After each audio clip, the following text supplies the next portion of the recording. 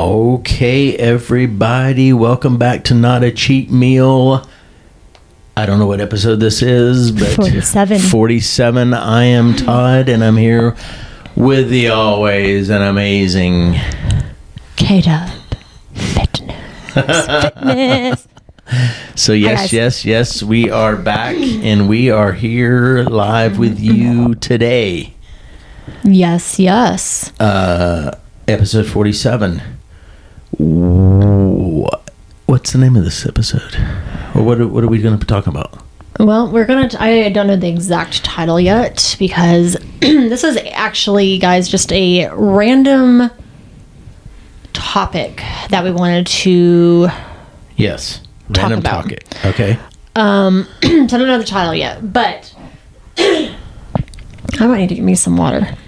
Go ahead. But I'm still kind of like I said, this was just a random topic, and I don't want this episode to come across in the wrong way by any means, but I think it may be helpful to some people.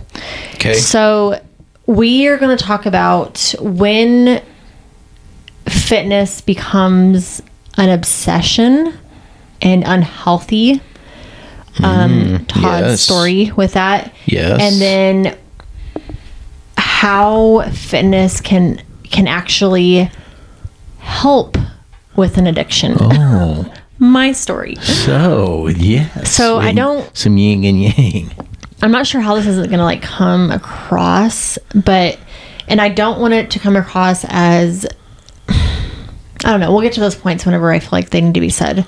Okay. But I feel like, Todd is a really powerful story that probably most people, you haven't talked about it in a long time. So No. these people would have to have been following us for There's some OGs 6 years or so. There's some OGs out there. Yeah, there is. And then my story too, which I talk about more frequently than your story. But I think they're both really powerful stories that I think could help somebody. So I think we should talk about it. But Yeah. so we, in October of 2016, That seems so long ago. it does 6 years ago. Okay. I'm very open about my story of, quitting alcohol. I became sober 6 years ago. Haven't had a drop of alcohol since. And I really credit a lot of that healing and recovery to finding my love for real fitness, and what has led me where I am today. So, and then in the same year, I don't think it was in October, but the same year, 6 years ago, Todd also quit something that was very addictive to him. I think it...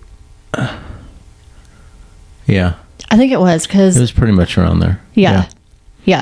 So we want to just kind of share. Yeah, it was. It was. That was my last race, yeah. Yeah. So we want to just share the stories of both of those, and then just trying to help you understand that fitness can become an obsession, and maybe signs to recognize that. And then also realizing that if you have an addiction, sometimes, people who have addictions, usually they have an addictive personality. So they have to find something to replace that unhealthy addiction with something else. And in my instance, it was turning from alcohol, years of alcohol abuse, to fitness. And that really changed my life for the better. And now 6 years later, we have a really good balance of our fitness life. Yeah. And I can see, some people are obsessed with fitness and working out and things that may not be serving you in the best ways. So why don't you start with your story, baby? So I was, before Christy and I met, I did some Beachbody work. Not work for Beachbody, but did P90X. And who was that other guy's name? Shaun T. Shaun T. So P90X kind of got me out of. I was overweight. I was contemplating going from a 36 pant size to a 38. And I really wish you had the pictures of those. I wish I did too. I was literally, and now I'm a 32. So that gives you guys some perspective. But a 36 to 38, and I thought, man, I need some pants. Why am I keep going up in size? So somebody was doing P90X somewhere at work, maybe, I don't know, but I jumped in on it and I got amazing results. I took about 2 weeks off, did P90X again. I did, and then you get crazy results. And then I did Shaun T, one of his insane, it was probably one of the insanity. I think that's the first one. Mm-hmm. And then I became, and then it was like, oh my God, there's 8 packs here. I'm back down to size 32. And then I thought, I'm going to do P90X 2, or Insanity 10 or whatever it was at the time. And then I became just cardio, fitness, crazy in shape. Probably the best shape of my life. And I decided to enter a 10K race. And I hadn't run since high school, but I knew that I was in amazing shape and I knew I'd do well. So it was down at a high school college competition, but they have an open for everybody. And I did amazingly well, like fastest I've ever run since high school without ever training for a run. And that was like, oh my God, I won my age group. It's like, how did I, and I'm not even a runner. And then I decided, let's enter another race. Let's enter another race. So then became, let's train for this 10K. Let's train for this half marathon. Let's train for this one. Let's train for this one. And then I became, it started to creep in on my personal life. And I was not devoting family time like I should. And I was focused on getting in the best shape of my life. And then I decided half marathon wasn't far enough. Let's do a marathon. Okay, now you got to train a little bit harder, a little bit longer. And then it was really cutting into my family life. And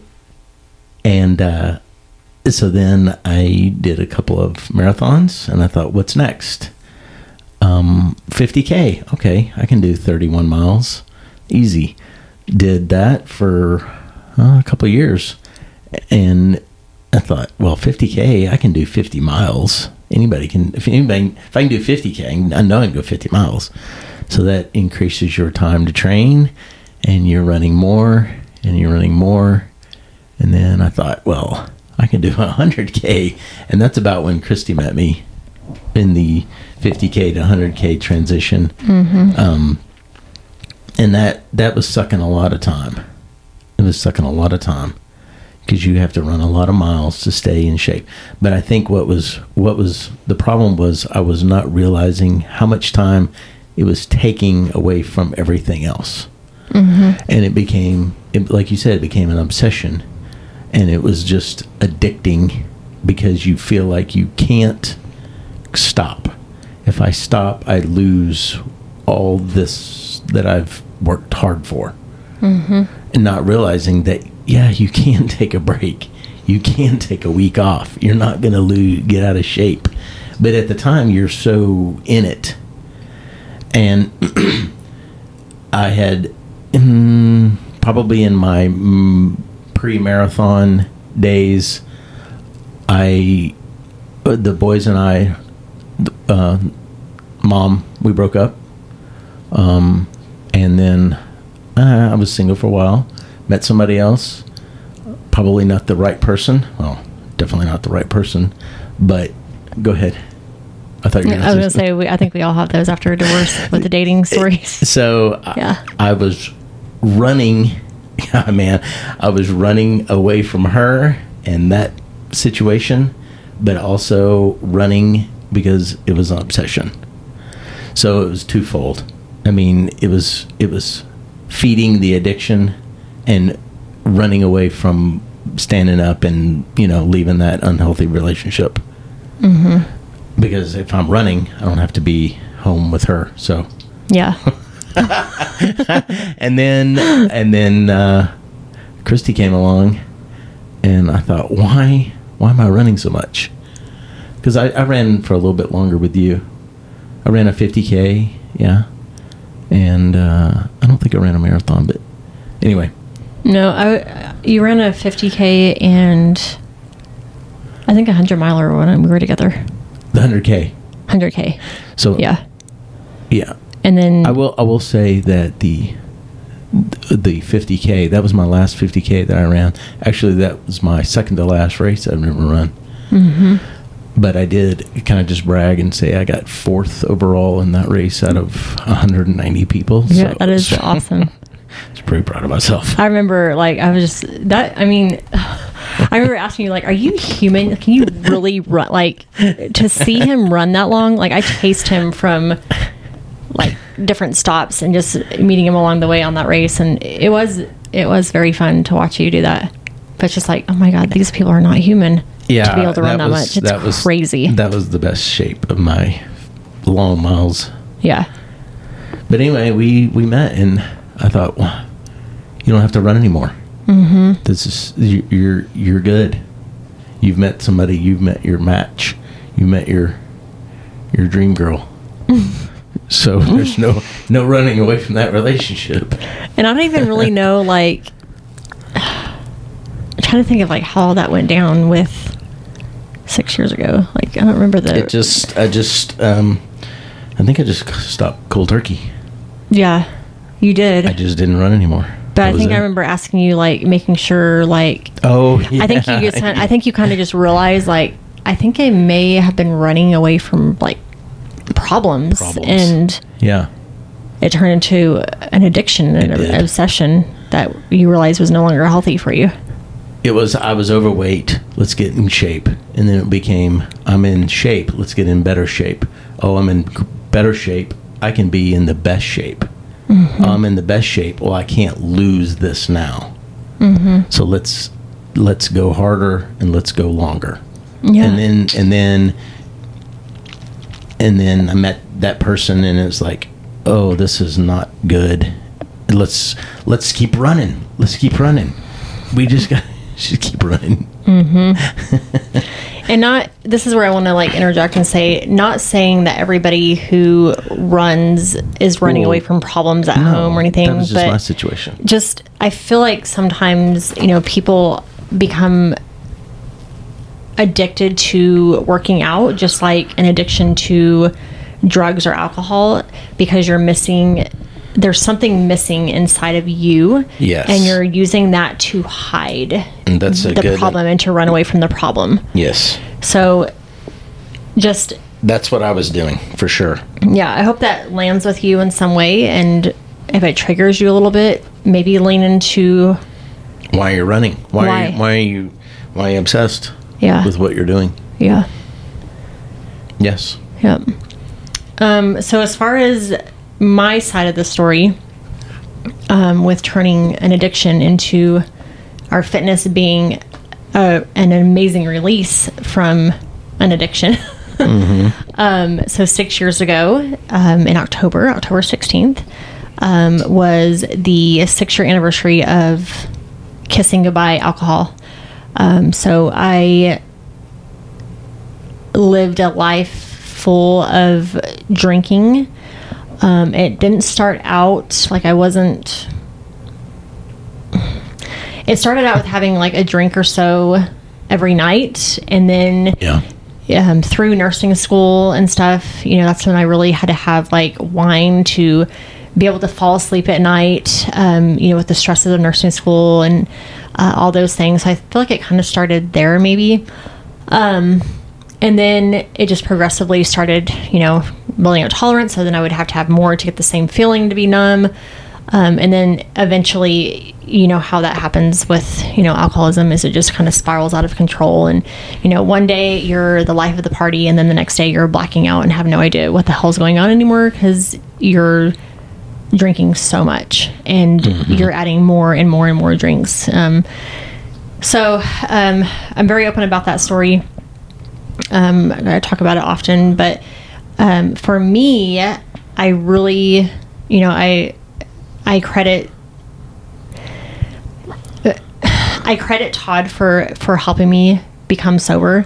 But I also want to say, when I say that I was to a place where I was ready to stop. The pain of being a drunk was by far taking over just everything in my mind, my body. Like I was really done with it. And I really credit him to help me. Not that I changed for him, because that's not the case at all. I did not change for him. He did not make me change. It was something that I really wanted to do for a long time. And I just never could get past that fear of, oh my God, what's my life going to be like without alcohol? Like, this is all I know. Like, this is going to be very scary. My life's going to completely change, and I don't know and if it's going to be in a good way or not. But I knew I needed to have something to focus on, so I wasn't constantly thinking about alcohol. So this is where when Todd and I actually started lifting weights together, was in that scenario. And he didn't know at the time when we were dating. That was 2 months in of our dating venture when I, had to tell him that I was an alcoholic, and I needed him to know just some things about my past, and so I could come clean into the relationship and see if he wanted to keep going forward with me, or if we wanted to go ahead and end things. Or I just felt like I was at that point where I needed to. I wanted you to trust me, but I didn't want to say on the first date, oh yeah, I'm an alcoholic, by the way. Like that's just something that I don't feel like you have to say on the first date. Like, let's see if things even progress first, Yes. But anyway, he was very understanding, and I quit cold turkey that night. We went to a Halloween party, and the next day, I'm not really sure exactly how the conversation came up. I can't really remember. But I know you told me that that you not going to make me quit. Like, it had to be my decision, but that you loved me enough to help in any way, to be a support in any way that you possibly could.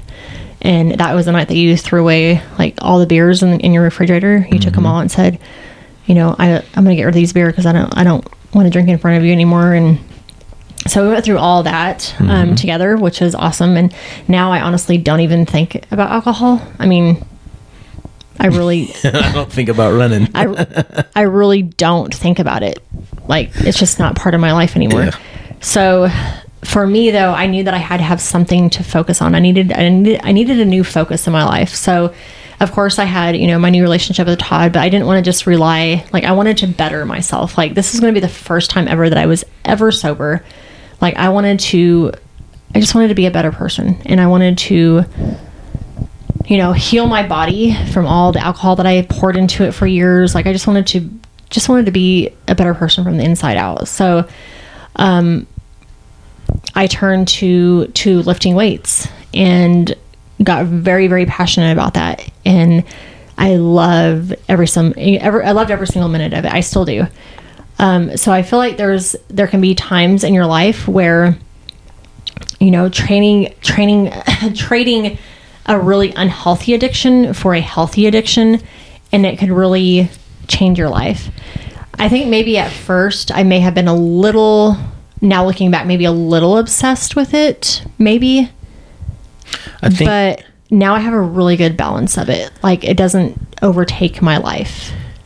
Maybe at the beginning it was both new to us, because I'd never really lifted hard like we did at the beginning. I think we were seeing such amazing changes and feeling so good. Yeah. That it was let's just keep going. We we took rest days. It's not like we did it 7 days a week. No, we didn't do it 7 days a week, no. So,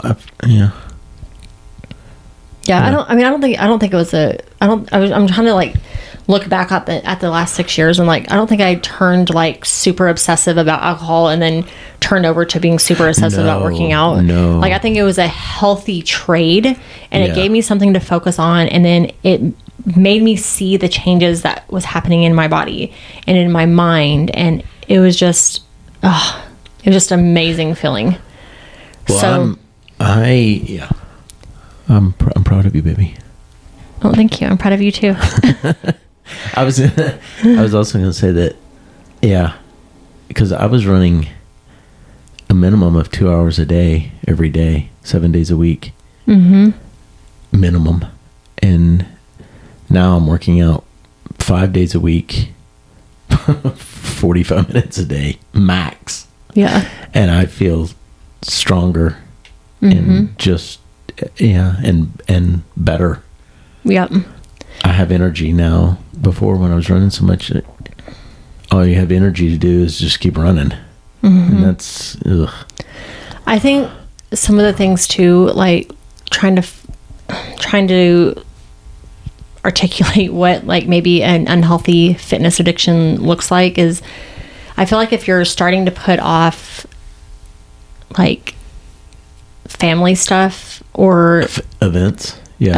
because no, I have to work out, or you know what I mean? Like I can't do that because I have to XYZ with my fitness goals. Like that can become obsession to where like No, if I'm looking back on the 6 year, the first part of our 6 years of this, you know, when I was doing macros and stuff, and like I first got into macros, you know, I would like bring my own food. Like I was probably a little bit obsessive about my macros then, if I'm being honest. She held those tight. So, but it also led to results 6 months later. So I'm not as obsessive as I am now, but I thought that I had to be like perfect on everything to get results. Yeah. When I really now I know I don't have to be perfect, but I just need to be consistent on things, and that maybe wouldn't have been such a hold on me. Like I don't know what I'm trying to say. Like I knew there was gonna be parts of this where I wanted it to come off across not in a wrong way, but like I just feel like, you know, sometimes you can be a little bit obsessive, like step goals or something, like, oh my God, I did not get all my steps, I have to, you know, get these last 50 in, which there's nothing wrong with having goals and going after a number, like a goal for like step goal or, you know, like working out, whatever, but you just want to make sure that it doesn't turn, like fitness should not rule your life. No. Like fitness should mold around your life, and it should be interchangeable to different seasons of your life. I think that's what I want to say. Okay. Yeah. Well, yeah. That's good. So this is good. I think I just wanted to share those stories with you guys. So hopefully that helps people. Yeah. You know, if you're feeling like you're being obsessive with working out, lean into why you feel that way, or why. That's a good point. Why you're thinking you have to work out 7 days a week and go to the gym multiple times a day. Like something's either missing or something's happening with an addiction or an obsession. You're trying to fill a void of something, so figure out what that void is. Like 9 times out of 10, that's what it is. Something is, you have a void missing in your life and you're trying to numb it with something.